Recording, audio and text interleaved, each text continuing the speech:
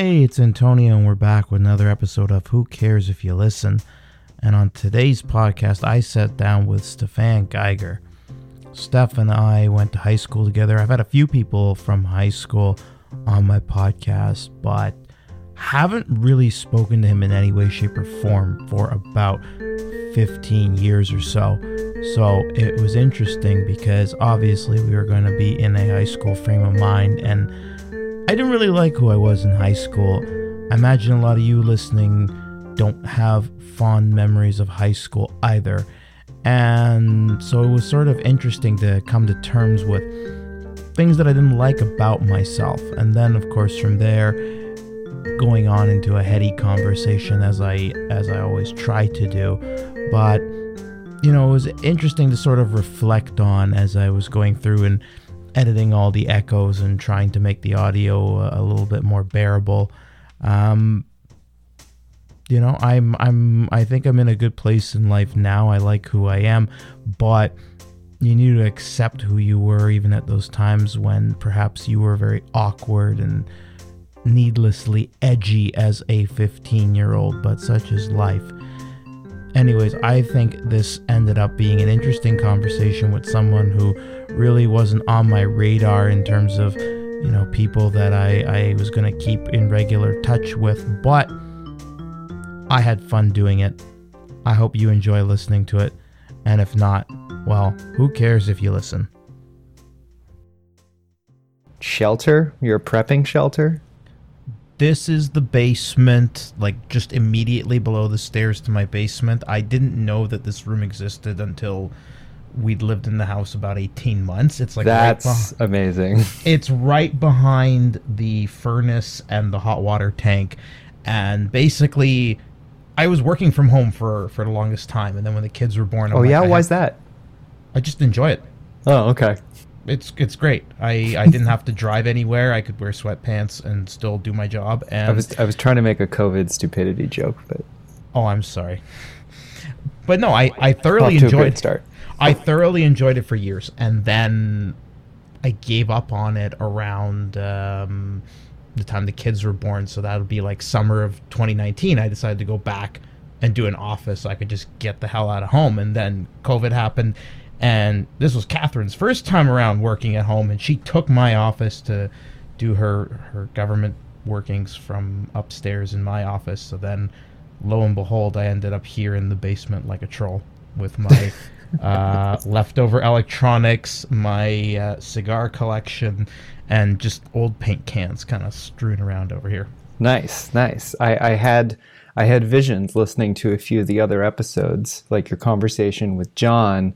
There were like books in the background, and I pictured, some library with rich mahogany. And I don't publish any of the video, so I try to keep the visual references to a minimum. As Zach DeLong said, it ends up being like a docent, just like walking through an art gallery describing it in painstaking detail. So I think this is probably the most we've talked in 15 years. I think so. Obviously been thinking about that lately, but I think there was like one instance where we crossed paths, maybe like on Carleton campus during undergrad. Sure. Did you go to Carleton? Yes. Oh, wow. Okay. But other than that, I don't think we've had more than like a 2-sentence conversation since we graduated in 2004. Well, there you go. So there'll be plenty of fodder for the mill, as it were. Yes. Plenty of grist for the cannon. Yeah. Mixing my metaphors there. So yeah, I feel like we need to catch up on about 34 collective years of life. More or less, yeah. I'm thinking particularly what sort of inspired this was you messaged me and Arthur out of the blue and reminded me about a radio play that we did in grade 10 dramatic arts class at Immaculata. Do you want to describe that very briefly? Oh, yes. I mean, what more is there to say than it was about catastrophe on the Russian space station, and we knew to name it Mere Madness. I think for 10th grade drama class, that was pretty good. having re-listened to most of it, and I couldn't quite. That's another story. I couldn't quite bring myself to go through it in its entirety. Would you record that same radio play today as a 34-year-old in 2020? No, that radio play has aged like milk. I don't know that it was ever good. No, I don't think it was. I do recall the audience reception when we played it in our class was muted at best. Like, I feel like we thought we were being very edgy, and perhaps for 16-year-olds we were, or 15-year-olds. But it's one of those things where, like, your neocortex hasn't quite formed, and in today's day and age, like, this was pre-social media. I feel like if we did something like that with just very hackneyed comedy and a lot of, like, really bad sort of ethnic stereotypes, I think we would get canceled for something like that. I definitely do. It is very cringe-inducing, and I would say we thought we were being edgy. I would say we were edgy in that it was just so like crass and offensive. In that way, we succeeded in being edgy. But yes, not something I would repeat or condone or endorse. Like I've been giving this a lot of thought. I had Ian Mendez on my show a few weeks back, and we talked about this hockey player, Mitchell Miller. And I mean, I'm not comparing Mere Madness to this kid. Like, this kid was seriously evil. Do you know about this story? No. He's like a third-round draft pick of the Phoenix Coyotes, and then it came to light after he'd been drafted. Like, the team sort of knew about it, but they kind of brushed it under the floor that he had beat up this, like, mentally disabled black kid at his high school and, like, called him racial epithets. Epithets? That's the one, not an epitaph. Epitaph is different. That's a deathbed thing, right? Yeah. He said some racist things, and he beat up a person of color, and he, you know, as far as I can tell, he just sort of played it off as boys will be boys. And very disturbing. I mean, the Phoenix Coyotes walked away from him. Like they said, he never even apologized to this kid. But at the same time, like, I can't help but wonder, like, I've done a lot of, not to that extent, thank goodness, but, like, I've done a lot of stupid things for which I have regret. And are we simply fortunate that we grew up in an era where you kind of get a do-over when you go to university? Or do we still have to atone for the shit that we did as kids? You know, I haven't thought of the question in that way before, because, I mean, it is just different now because everyone exists online and everything you do is probably on some cloud-based platform, so you don't get control over it. We were joking about how the other radio play we made, I literally destroyed the only copy of it in front of you. Yep. That's not possible anymore. I don't know. I think there's something about being below a certain age where people should get a pass, right? Oh, what's the threshold age? Yeah, this is, you wander into some very gray territory. I would not be able to say, and I don't think anyone could, but I think we can definitively say that a few kids in 10th grade making a radio play are not in the same category as who do we want to list who's been canceled. Kevin Spacey. We're definitely not in Kevin Spacey territory. I also don't have his acting range, but that's really for another podcast. Yeah, I guess I think the point is that if you did shitty things when you were a kid, are they consistent with how you carry yourself as an adult, or have you actually changed and grown? So now we are just getting right into it with very little warm-up. We're wading right into the heavy stuff. So I actually, having, reconnected with you and Arthur last week, and started listening to the radio play, oh my God, the podcast, particularly the episodes with people who I knew from Immaculata. I've been like doing extra reflecting on like teen years and whatnot. And I think like what you do as a teen can be predictive, but I think generally is not a really great predictor of the kind of person you turn into. Yeah. No, I think that's fair. Like maybe it's like you're still the core drives that like decided the like what you did and how you acted at one age might still be present, but they manifest in a completely different way when everything's put through the filter of like an adult's brain with like a properly developed like schema of morality and whatnot. Sure. No, and that makes sense. I mean, people need to be judged on what they are in the here and now as adults. But I mean, it was just sort of a curious question about whether or not, like, there's so few people that I keep in touch with from high school. A lot of people sort of imagine like going back and like, what it would be like if we got to relive high school. And some people are nostalgic for high school, but not in the least for me. I'm good. Yeah. So, this notion of like people being nostalgic for high school and like, oh, those are the best years of your life, never did that ever make any sense to me. I would say like life has gotten progressively better every year after high school.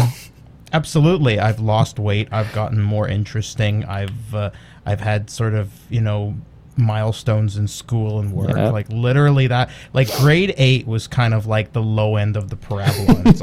It's all been uphill from Well, there. we didn't learn parabolas until 9th grade. That doesn't make any sense. Do you remember Yes. the year, you haven't let me finish. Do you remember in 10th grade in homeroom when I bent over to pick up a toonie and I completely blew the seam on my dress pants? Oh, yes. I was completely humiliated. I was so embarrassed. Already being the fat kid, like your ego is just a very, very fragile thing. And so I go out into the hallway and I wait for my mom to come and bring me a new pair of dress pants. And I just go off to career studies and I say, I'm just going to have to ride this out for the rest of the year. This is not going to end well. That day was September 11th, 2001. And nobody remembered me splitting my pants in homeroom after that. Oh, where to begin? Where to begin? What are you up to these days? I have no idea what you've done since grade 12. I mean, I Right? could look you up and creep you on LinkedIn or something, but when I search for Stefan Geiger, I get like the principal conductor of the Brasilia Symphony Orchestra. Good grief. Geez. All right. Well, where to begin? I guess we could just talk about now, where I am now, and Sure, what ignore are you the doing now? intervening 16 years. Sure. So I'm living in Toronto. I'm sorry to hear that. Yeah, I expected that comment from someone living in Ottawa. Yeah, but that could be another topic of conversation at some point. It was a real contentious point at law school where I'd say like 90% of my classmates were from Toronto, and it was this whole thing that like Ottawa sucks because it's fucking like Cowtown and everyone's a redneck and there's no good pizza places. And then Oh my God, there's Colonnade. That's like, Gabriel's. ugh. Anyway, the point is, it's just, there was this whole thing where you went to school downtown and anything past like King Edward or Elgin Street was considered like rural Ottawa. Yes. So you're in Toronto. So I'm in Toronto, and I actually, let's go back a little bit in time. I moved here in 2013 because I had decided that, strangely enough, my psychology degree with a minor in biology just like wasn't opening many doors employment-wise. And I had actually spent a couple years working for the federal government, Industry Canada in Ottawa, 2011 through 2013. And while I was there for various reasons that we may or may not get into, I decided I really wanted to like do more education, like get another degree and pivot and try working in private sector, and also really, really desperately wanted to get out of Ottawa. And Toronto was really attractive to me. Why did you desperately want to get out of Ottawa? So one thing was just this, I couldn't deal with the notion of like never trying to live somewhere else. And it's not like, I know plenty of people do just stay where they are and are very happy about it, and that is fantastic. Like me. Like you, like my brother, like other people who I went to high school with in Ottawa and whatnot. But I felt like I would always second guess like whether I had like taken enough risks if I didn't do something like that. Sure. And I wasn't super fond. At no point did I really like Ottawa to begin with, and had a lot of bad memories because I would think about my later childhood and high school as being a particularly miserable period of time for me. And so I didn't really like have much fondness for the city. And I wanted to be in a big city with lots of people. So I did that. And I decided to do my MBA at U of T. So I moved here in 2013, did that for 2 years, and actually, while I was in the MBA, got hired into a small consulting firm based in the US, and lived in Chicago for the better part of 3 years, and came back in early 2018. See, now that's interesting, because Chicago, I mean, that's a town that I would love to visit in greater lengths. I feel like just the architecture alone would make it like a great, week-long trip, going to see like Wrigley Field and just like a bunch of tall-ass buildings and things like that. But maybe it's just my own inherent bias being here in Ottawa, but I can't really think of anything that really defines Toronto. Like, it's very big and it's very sprawly, and I know they have a few sports teams over there, but like if I go to New York, I'm picturing this bustle of life, like the financial ebb and flow. Same sort of thing with Chicago. I mean, I guess Toronto is in that same sort of vicinity as Chicago. I mean, how do they contrast and compare? Oh, all right. So many different things there. First, I would want to actually ask you to ponder, like, does a city need to be defined by something? Like, I don't know if I could necessarily put my finger on like what defines Toronto or like what it's known for, but like that doesn't matter so much as like all these other little things that make it a great place for me to be, right? Okay. Like what? So I love the fact that it is like a busy, bustling place. It feels good to know that where I am, like within a few hundred meters, there's like 100 other people or 1,000 other people, or I can look down on the street. I can look down over Bloor Street and see cars going by.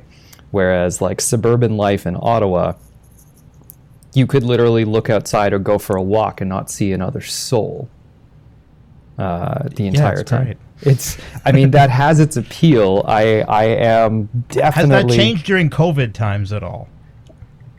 No, you're still okay being, in the hustle and bustle of people are you in downtown Toronto? Yeah, I'm in downtown Toronto. Yeah. Okay. Yeah. I mean, I did some sort of driving around with the kids just to get them to sleep, especially early on in COVID. And you're looking at house prices in like Rockland and L'Orignal and Hawkesbury, and you're like, Amazon delivers everywhere. Yeah. And I can get a lot more bang for my buck, and my closest neighbor is like 2 miles away, so the chances of getting the Rona are slim to nil. Yeah, I mean, you take the right precautions. Like, just because I happen to live in like a multi-dwelling building and like I'm walking on downtown sidewalks, like I'm not necessarily at much higher risk than someone in suburbia, right? Like, you're still going into a grocery store and maybe within a few feet of someone else who's wearing a mask, right? No, I haven't been to a grocery store since March the 12th. I bought a couple bags of flour, and everything's been delivered. I heard about that bag of flour. I've been nothing if not like pretty close to a hermit. And I mean, I was never really much of a social butterfly. Facebook has kind of papered over a lot of my just regular sort of reclusive behavior, where people think you're very social, but actually you're just posting a bunch of shit on your computer in your basement. But yeah, like there's probably been entire weeks where I haven't seen someone that isn't a relative. But the computer's there. You have Zoom now. You have, I've had a weekly Fortnite get-together. You watch movies with people on Plex. it's, I don't know whether or not being in close proximity to people in meat space is really the appeal that it was 10 years ago, 5 years ago. So it's to be clear, like the appeal for me of being in close proximity to people is literally just the knowledge of like, it's like the opposite of being alone, and not in the sense of like this, like people are company, because they're not company, they're not like hanging out with me, but this idea of like being the opposite of isolated, perhaps. Like knowing people want to be where you are. I think that's really nice, and that there's always activity. Like I could go for a stroll on Yonge Street at 2 a.m. and I would see people walking up and down Yonge Street. I might not want to talk to them, but...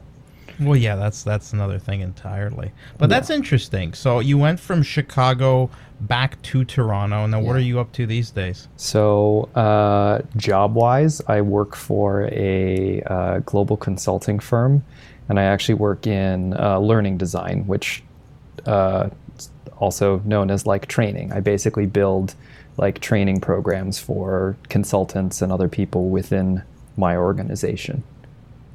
I have known several people who have referred to themselves as consultants, and the one thing that they all seem to have in common is that I don't quite understand what they do for a living.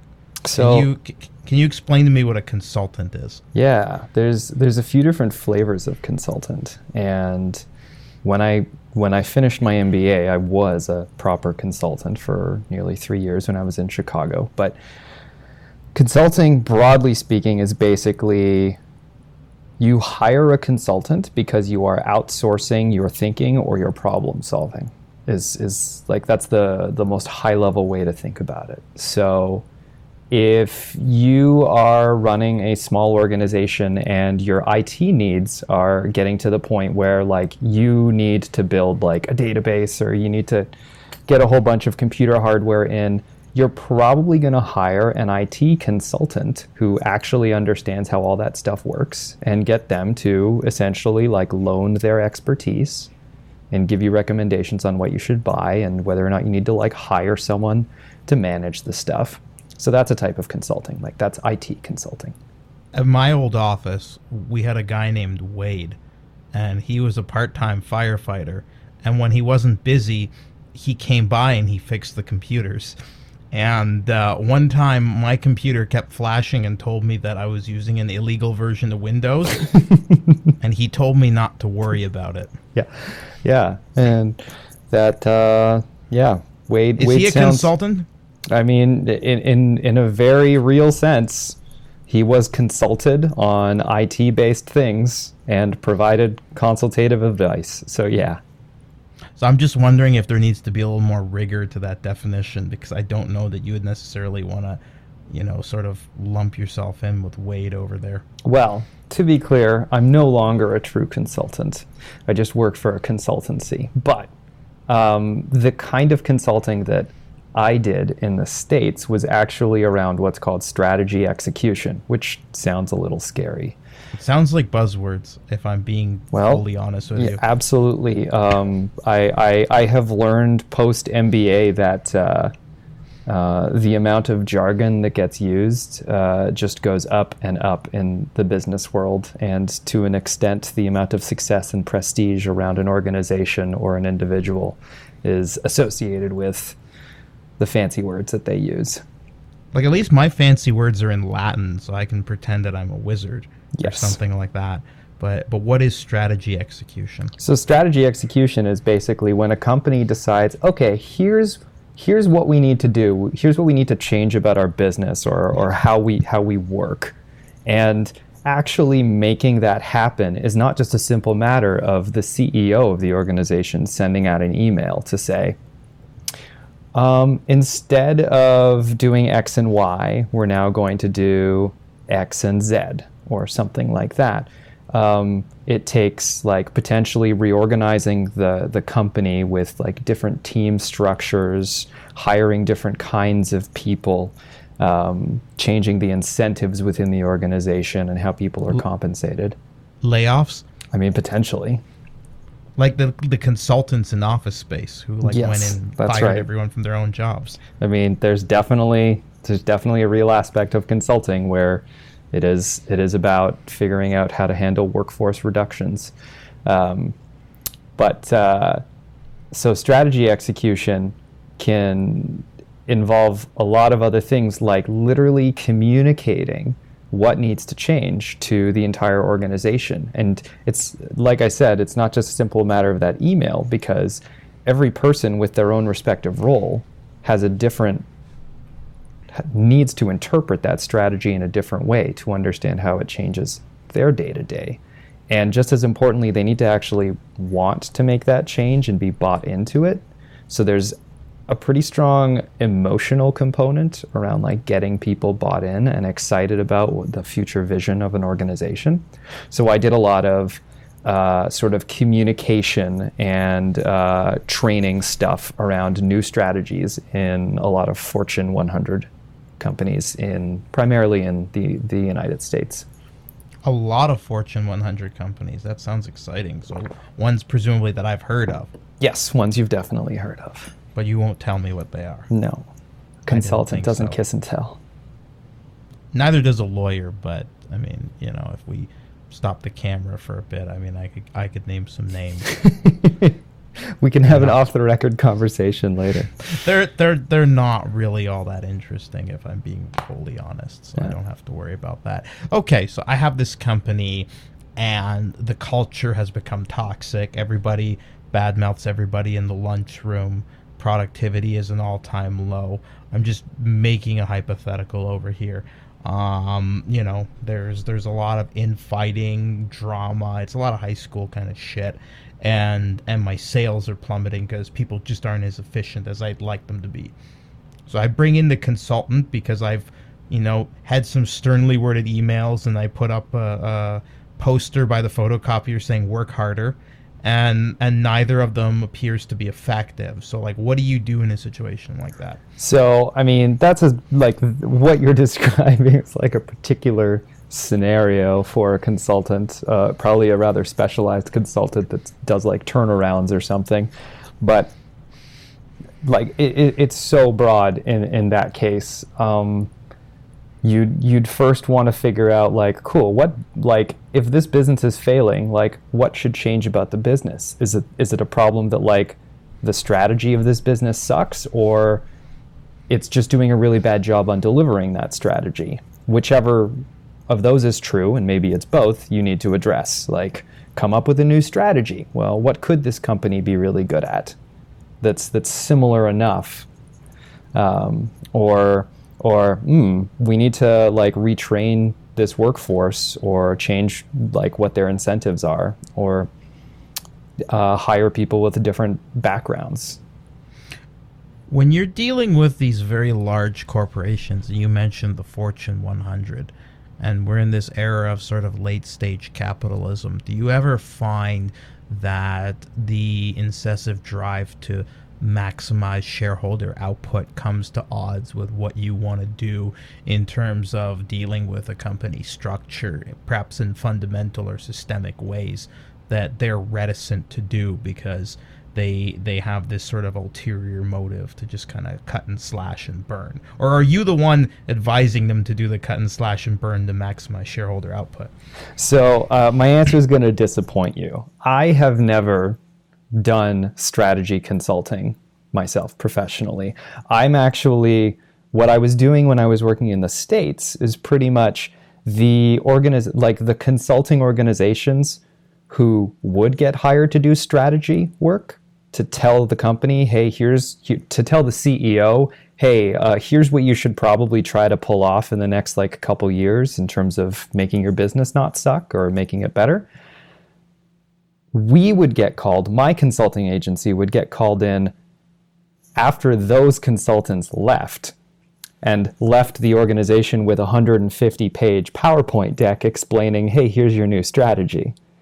And we would take that strategy, that 150-page PowerPoint, and figure out how to translate it into actionable stuff that everyone in the organization can understand, from very top to very bottom. So it was really about communication when I talk about strategy execution. The answer to your question, though, having seen stuff indirectly in my consulting stuff and been in the business world for a while, is that absolutely is a reality where the pressures of shareholder demands and whatnot make it so that people's time horizons are potentially shorter than they should be, and their incentives are not where they should be. But I don't think that answer is going to surprise you. I'm hearing a lot about sort of teams of various consultants and 150-page PowerPoint slides, and I realize the irony of someone formerly trained as a lawyer saying this, but it sounds like a lot of eloquent sophistry, and I don't know that I necessarily understand all of it. I'm still sort of trying to grasp, like, what does a typical day for Steph Geiger look like? Okay, well, we haven't even gotten to my current typical day. Okay. We're still talking about my life in Chicago and all right. Well, let's fast forward to, like, let's say February 2020, when life was something normal but not quite a distant where memory. We are now. Yeah. So I work and live in downtown Toronto. Because I work in a geographically very scattered team, I've actually always had the freedom to work remotely and work from home. But I opted to go into the office most days because I appreciated just a tiny bit of social, like, connection and, like, crossing paths with colleagues in the office. And I did mention I do learning design. And what that means is when someone in my organization decides that there's some unmet need in development or training. So maybe it's the consultants need to learn more about a particular industry, or the partners need to develop this skill set, like apprenticeship or something like that. The team of people I work with, we essentially get, like, hired internally to design and develop a, like, training or a learning program that can get delivered to people within the organization. And that can either look like traditional classroom setting, like an instructor-led training, or nowadays that's like virtual training over Zoom, or it can be like some electronic module or some really big learning journey involving a whole bunch of milestones and, like, trips to certain conferences and whatnot. So, like, obviously you can't give me too many in terms of specifics, but, like, what was a thing that you taught someone internally to do? Like, did you just, like, sit down someone and, like, teach them the ins and outs of Python, or was there like a moment where you're like, you know, you need to teach them interpersonal skills because they were just being too much of an engineer? Yeah, like, I can certainly tell you about a number of the topics that I've developed trainings on, and to be clear, as the person who's developing them, I'm not doing any teaching. You know, they say those who can't teach. I don't even teach. So you can't even teach. I can't even teach. Maybe one day. So let's see. One of the earliest programs that I worked on was to make a self-contained sort of 90-minute in-person program that targeted the team leaders in the consulting side of the organization and helped them come to grips a bit more quickly with, like, how to be a good team leader, like how to both manage the project that they're on, like the client project, and also manage and lead the team of consultants working beneath them. So that's one project. Another one that I did was actually not entirely dissimilar for somewhat more senior people leaders, i.e. managers, and giving them skills around being better people developers and learning how to both set the tone for their own team in terms of like their attitude and the culture they want to create, and also like how to provide good feedback, how to make observations, things like that. We called that micro teaching when I was in my grad program, and I had to teach the other TAs how to not suck at their job. And That's in micro teaching. Yeah, that's a pedagogical term where it's teaching about teaching. I'm not teaching you how to teach. I'm teaching you how to convey information in a meaningful way and to like give people feedback in a way that like inspires them to do more. This sounds like meta teaching. Well, it was called micro teaching. That was on the pamphlets, but I can see how it will be. I can see how meta teaching. I think the idea was that you were learning small, discrete skills rather than actually teaching about a specific subject. But I can see how meta teaching would work as well. Yeah. So another project that I did, what's a good one to pick, was actually developing some of the materials for people who are just joining the firm. So what's called onboarding materials, where it's like, hey, welcome to the organization. Here's who we are. Here's the work that we do.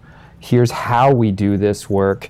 Here's like where you fit in and how you contribute to what we do. And here's like the style of problem solving we like to use, and how much we collaborate and what we collaborate on, and the culture around like you asking dumb questions. Like that kind of stuff. What is the culture around asking dumb questions? Don't do it. I'm fortunate enough to work in an organization that is pretty cool about asking dumb questions. Lord knows I've asked my share. But I can tell you from my experience in consulting that that gets a bit dicier when you're client facing. Because asking dumb questions in front of the CEO of a company can maybe damage the credibility of your consulting organization. But again, thankfully, I'm not doing that kind of work anymore. I'm hearing a lot about consultants and managers and these large companies, and all I keep thinking of is like a Dilbert cartoon. I don't know if you're a fan of Dilbert or if that resonates with you. I'm no longer a fan of the cartoonist, but Dilbert's great. Is that because Scott Adams claimed that Donald Trump is the most amazing, persuasive leader of all time? Yeah, I mean, that's one in a list, but yes. What else did he do? I can't recall any of the other specifics, but I know that's not his only offense. Okay, he's done other things. We'll have to look him up on the old Wikipedia. Yeah, no, we're not. I mean, I've occasionally Googled in the middle of a podcast, but I want it to be very, just organic, shoot from the hip. And I mean, that's the only thing I know about him from the top of my head is that he really hitched his wagon to that guy. And in 2016, he seemed like a genius, like he called it. And then now in 2020, it's like, well, you don't bet on red twice in a row at the roulette table. Yeah. Anyway, a bit of a digression there. You were bringing up how this all reminds you of Dilbert. Yes. Was that it? That was pretty much it. We went out. It was a fun tangential, and I didn't really have anything else to kind of lead into that. It was just I sort of heard that, and I said, "Hey, here's the thing." Yeah. I mean, I don't know if you've listened to these podcasts. They're not really. They're sort of non sequitur. It's really just about trying to connect and come up with these sort of high level ideas wherever they might appear. So. Yeah. I mean, it really doesn't matter how we get to there. Have you kept in touch at all with high school people that we know in common? So, no.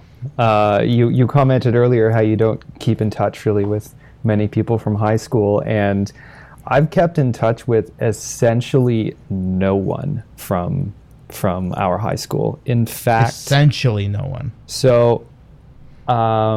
I guess I can just say people's names. That's not it's not particularly inconsiderate, but do you remember? Unless they don't want to be associated with you. Otherwise, I think it should be fine. Oh boy. Do you remember Sandro and Lydia? I know them quite well. Yes, I do remember them. So I bumped into them. I bumped into Lydia actually like a few years ago when I was in Ottawa visiting for Christmas. And that was like the first time I'd been in the same like space as anyone from Mac pretty much since like Carleton, when I might have bumped into them randomly. And I met up with Arthur in LA in spring of 2017. And that was the first time I'd seen him since we graduated. Yeah, I didn't see him for like a good 5-6 years, and then he just showed up at my wedding. He took a red eye from LA to Ottawa and then back. Yeah. I was super impressed that he did that for me. It was really I was flattered, but besides that, I've kept in touch with Jack Amelli. Mm-hmm. He's got a lovely family. I've seen him a few times. Like you guys were thick as thieves for a very good part of high school. We were, yeah. Falling out there, right? Mm-hmm. Yeah, that is true. Who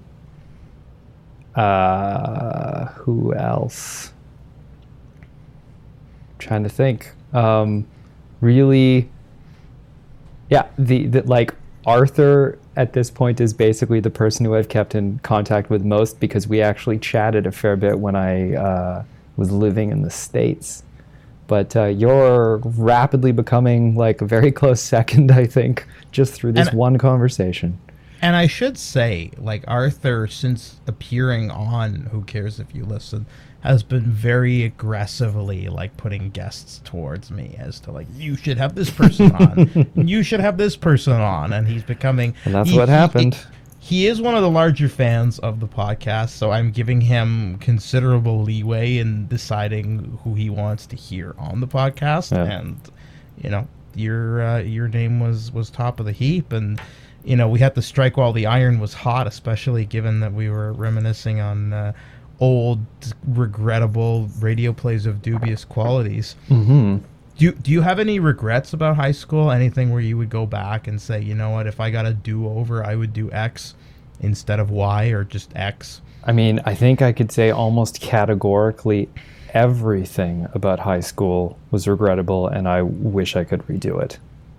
Well, sure. I mean, I think that's why I'm not going to disagree with that, but I feel like that's almost a cop-out answer. There's got to be something like specific where you're like, I really wish that I hadn't done blank. So what I would say is, hindsight being 2020, and obviously having gone on a developmental journey just like anyone else has over the past 15 years, I wish I had been less of an asshole, but, I was an angsty teen. I was incredibly neurotic and angry about a lot of things, and only modeled the behavior of, like, other people who I was closest to, and they weren't necessarily the best people to model behavior off of, and it made it so that I probably enjoyed high school a lot less than I should have, and I'm sure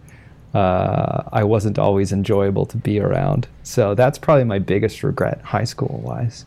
I definitely also think I was a huge asshole, but I don't know that I'm less angsty and angry as a 34-year-old. No, but you have a filter. I don't know that I have a filter. I think what it is I have a veneer. So I have so people have heard this and said, I've never heard you so even keeled and calm as you are on your podcast. And I'm like, yes, but that's a podcast. I'm recording something. You haven't heard me when I slip on the driveway, or when I stub my toe on Duplo, or when I'm just not in a good mood. Dude, I've got to say, I could still, like, hear some of those instances of you, like, freaking out about something, like, echoing in my brain. Like, in high school, whatnot, when we would, like, be dicking around during lunch or whatever. Or you ripping your pants in the middle of homeroom, etc. That was one time, but, I mean, it was quite a memorable one. So, I mean, and I did bring it up, so I can't say I don't want to talk about it after having brought it up. Well, we don't need to dig into it, but... So I studied personality psychology because for some reason I thought that would be a good idea in undergrad. That was actually That sounds like fun.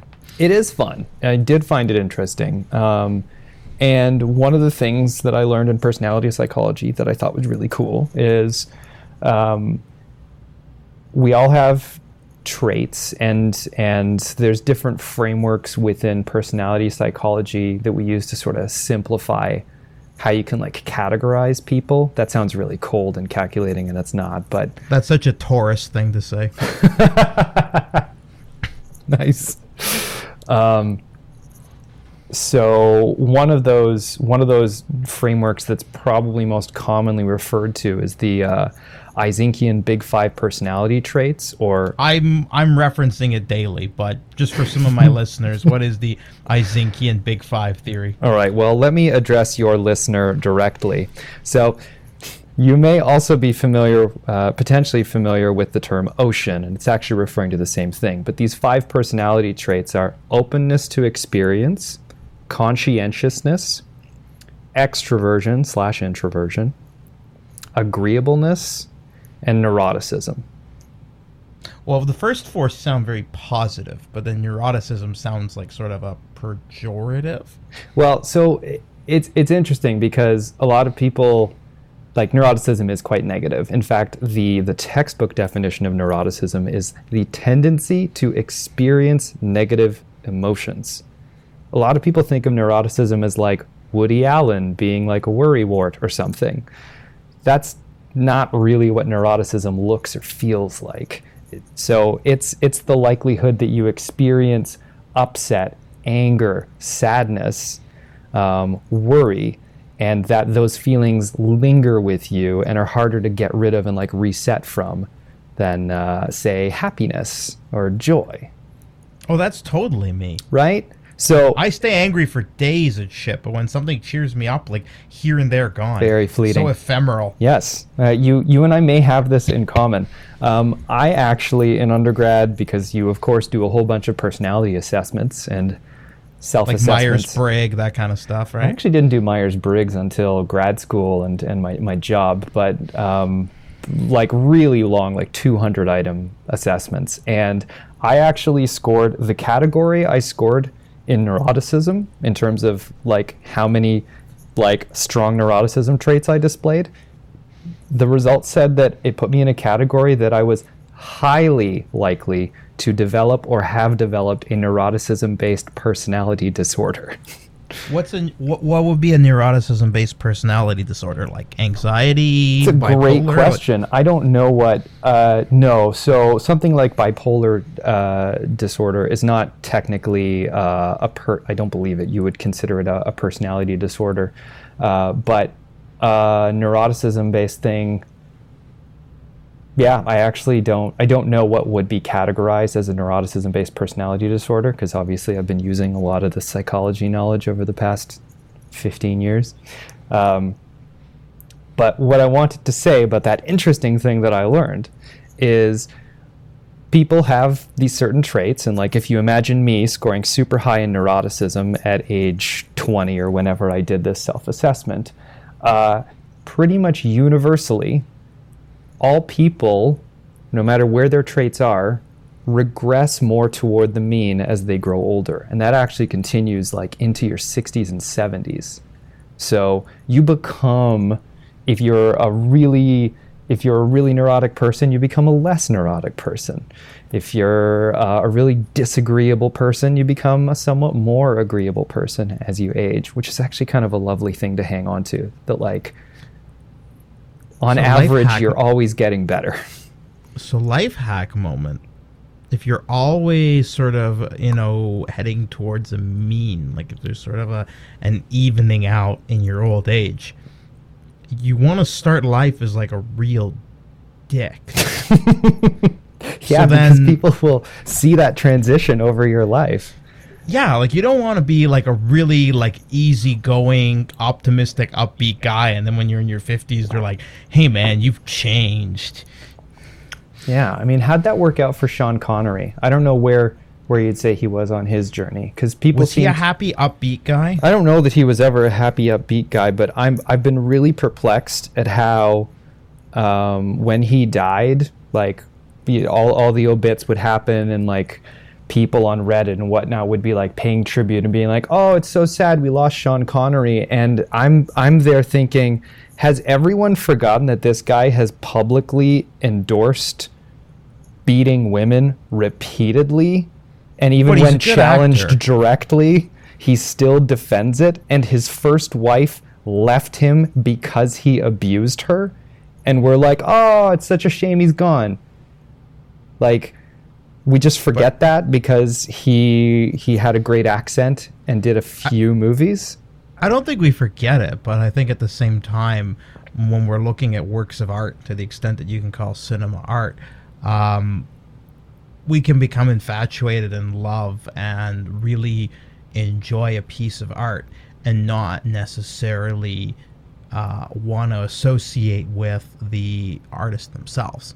So I might enjoy reading Dilbert. I might not think the world of Scott Adams. I enjoy listening to the music of Richard Wagner, but I don't necessarily want to style myself as some German nationalist proto-Nazi. You know, the list goes on, where, you know, I had this discussion on my first podcast with John where we were talking about Woody Allen. And, you know, Woody Allen and Roman Polanski and Kevin Spacey and the list goes on of people in Hollywood who have done egregious things and abused their station and their power. But they produced really good movies that people really enjoy and that have really brought joy to millions of people's lives. So can you throw out the baby with the bathwater, or is that too simplistic? So this is a very interesting question, but I guess what I'm saying is, like, you can still like something that person did, but it just seems weird for like a celebrity to die and all the reporting to be a very uncomplicated and entirely like glowing review, and not mention like, oh yeah, by the way, this person had some really problematic views.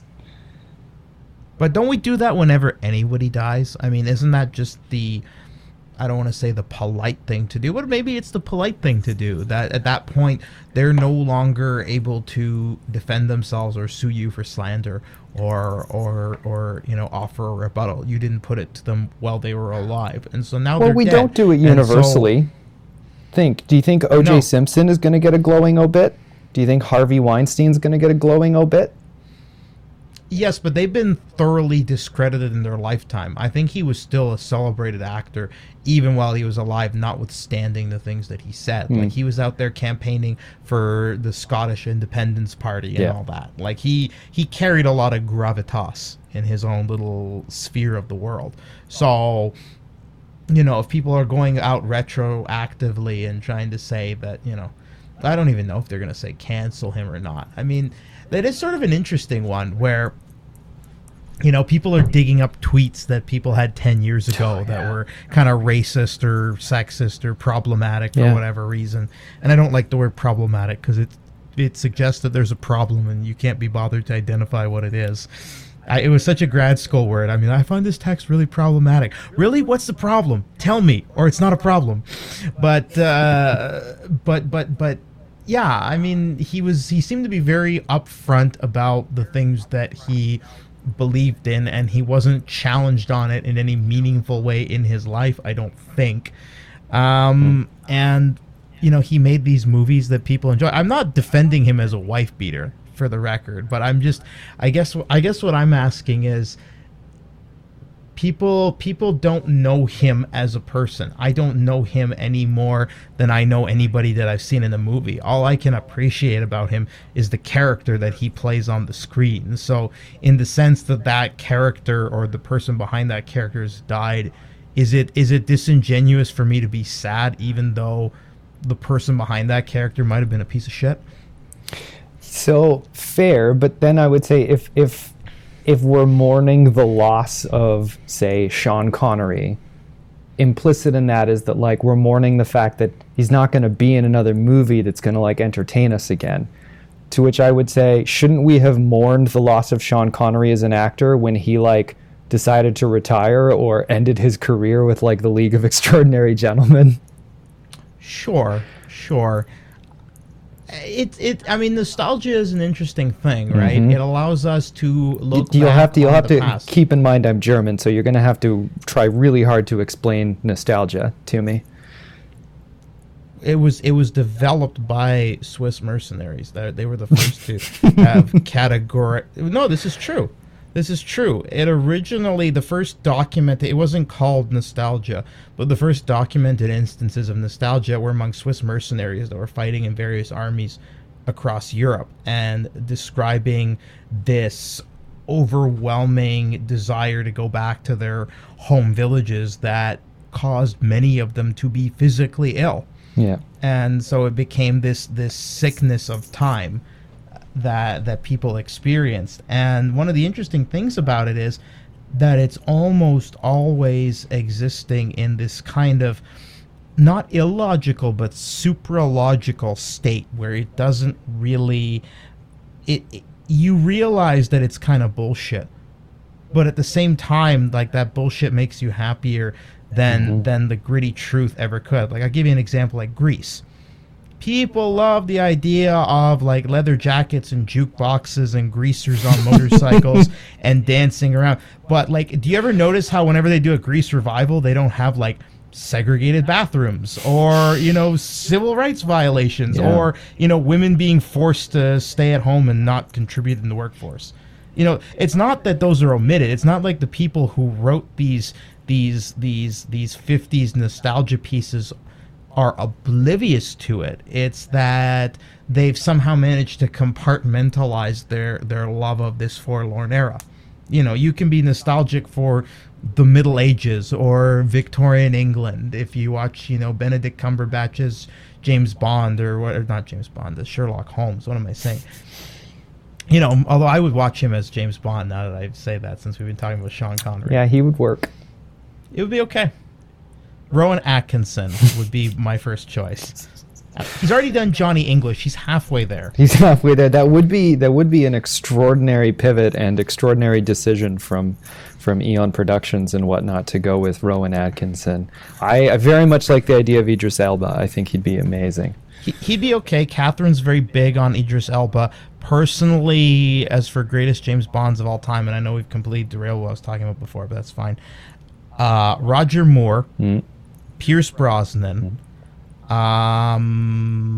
Gonna say, well, it doesn't really matter after that, but I'm gonna say Sean Connery, and then kind of the others, and then Daniel, Timothy Dalton, and Daniel Lazenby. I think of the others. Isn't it George Lazenby? George, thank you. Yeah. George Lazenby, yeah, and then Daniel Craig. Just like, I really dislike when people say that Idris Elba doesn't look classy enough to be James Bond. That's there's a problematic statement. No, it's not problematic. It's yeah, racist. We can identify the problem. It is overtly and covertly racist, particularly because Daniel Craig looks like a guy who just like nicked your mom's VCR and is selling it out of the back of a van. He doesn't look like a secret agent. Yeah.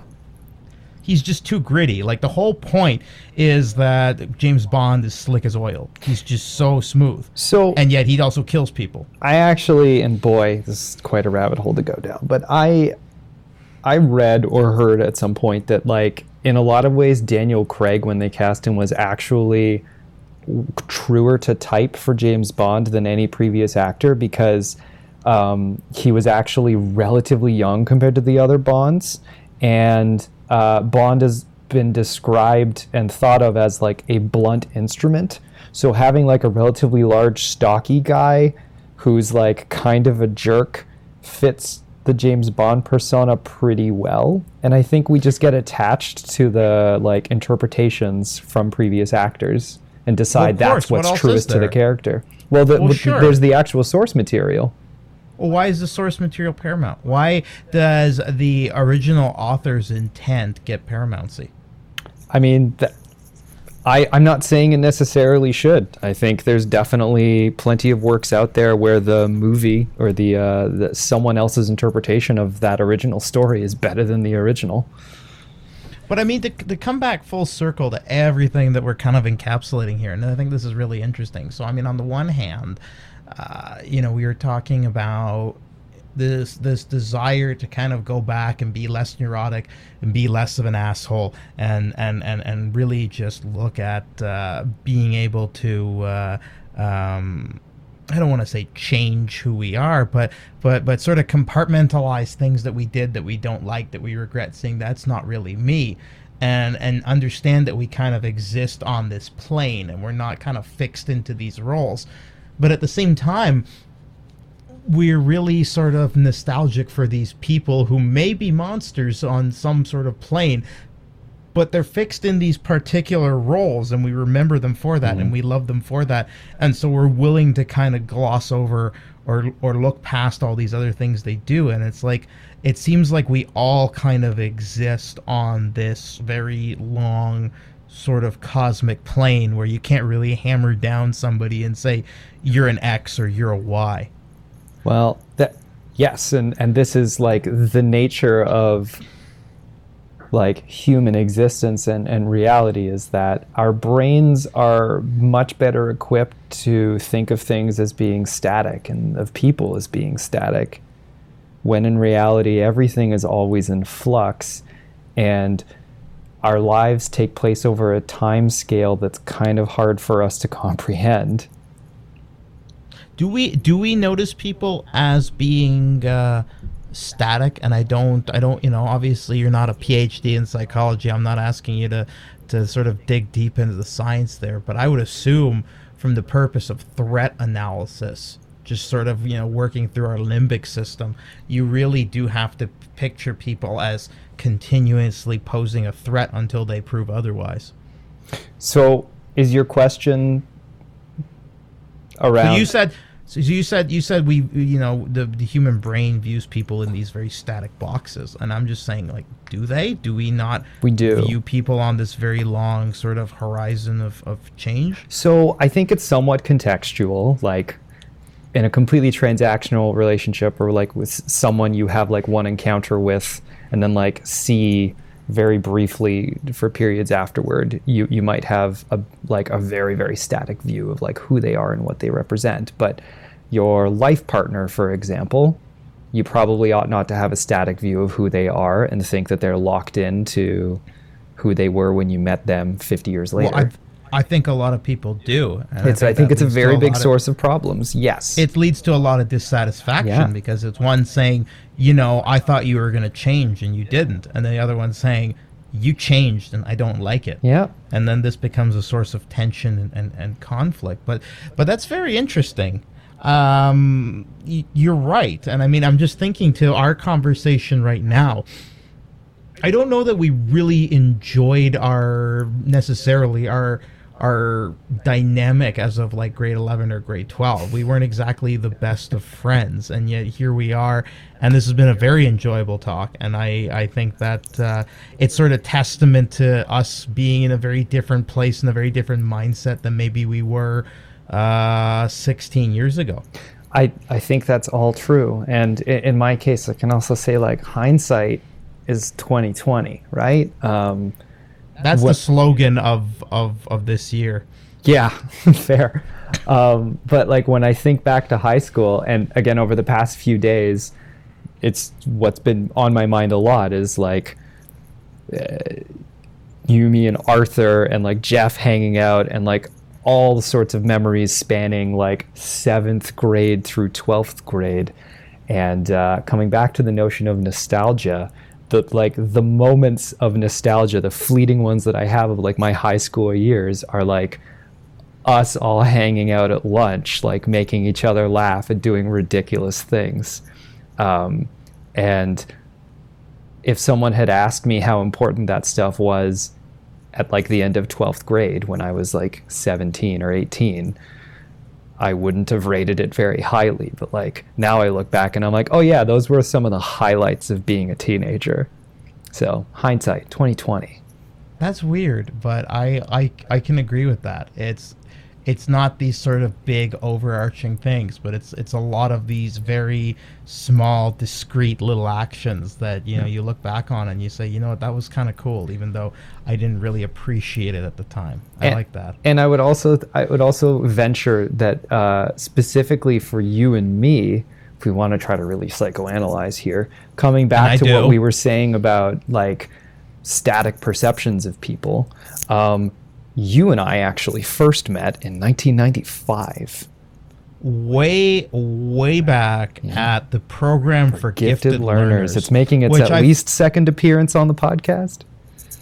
Maybe more? No, I think your Arthur wasn't in there, or was he? No, you talked to John about it. I mean, but no. I'm not talking about people who were in PGL. I just mean that you've brought it up on the podcast. Sorry. Rest in peace, Miss Nayokaitis. Yes, rest in peace, Miss Nayokaitis. Yeah. No, but I mean, I think that really stunted my development as a human being. That all really resonated with me. We could talk for hours on this specific topic. Go ahead. We were corralled off once a week in the late 90s to play with the internet and do Mensa problems and basically be told that we were smarter than everybody else. And I think in hindsight, it probably, had they just put us in like a utility closet and told us that we were dumb and we weren't going to amount to anything, I feel like maybe that negative pressure would have kind of forced more creative energy than the inverse did. Yeah, I don't think I can disagree with you on any of that. I don't know what PGL really helped me do. I sure enjoyed the problem of the day, because it was like we'd come in and there'd be a fun riddle to solve, and that would be like a quarter of our day. But I seldom got it right, and it really sort of bruised my ego that I wasn't the smartest one in the smart class. Yeah. I enjoyed being a big fish in a small pond.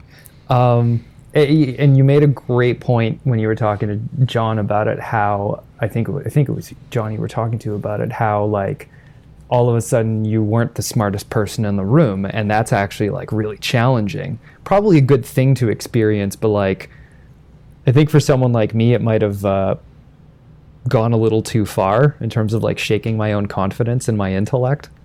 There's a whole field of study related to sports psychology that deals with exactly that, where these people that were like the best in junior hockey are all of a sudden very mediocre when they get to, the NHL or whatever, just to give an example, and they just can't deal. Like it causes you to buckle, and the people who end up being the best coaches, for example, in pro hockey, aren't the Wayne Gretzky's and the Mario Lemieux. They're the guys who are like the fourth line grinders, the marginal AHL guys, the guys that had to scrap for every little bit and that had no presumptions that they were the best at everything. Yeah. Nothing came easy to them.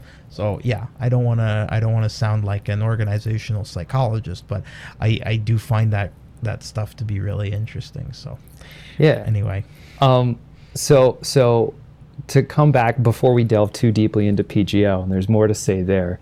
I was sort of positing like why you and I had like the relationship that we did, and I think if you look back, like back when we first met, it was fourth grade.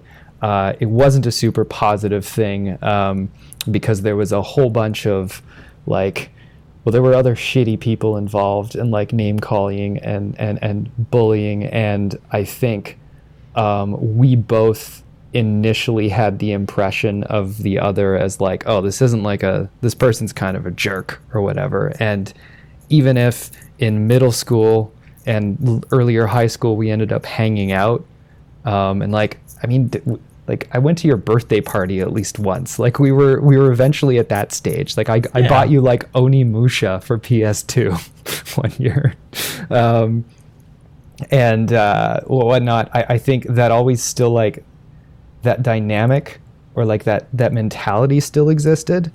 And maybe I'm only speaking for myself, but we come back to this notion of like thinking people are static. And right. In my reflection, I feel like I always had this idea of you like that was like unfairly negative, and I was holding on to it instead of like paying attention to the person you had already changed to be in high school. Fair. Yeah. Anyway, That's it. I don't know. I thought we got along well in PGL, and I thought it was really more of the high school where the animosity arose, but I could be wrong. I mean, I'm just generally antagonistic. there's all that Jeff Giacomelli really messing everything up. Oh, Jeff's a great guy. I know. I mean, I really, I think of you guys, like, you were friends for a very, very long time, and then there was a falling out, and I don't want to, I'm here on a podcast. I don't want to, bring up personal stuff like that, but... I've kept in touch with him it was over high the school. years. Like it's high school shit. Yeah. It's high school shit. But you know what? He's a really good guy, and I don't know When's if you guys he gonna would be ever on the connect pod? again. I might have to ask him. I keep in touch with him and his wife. I got to see their lovely family back. I'm gonna say the Labor Day weekend. It was a long weekend. I can't remember which one. Yeah.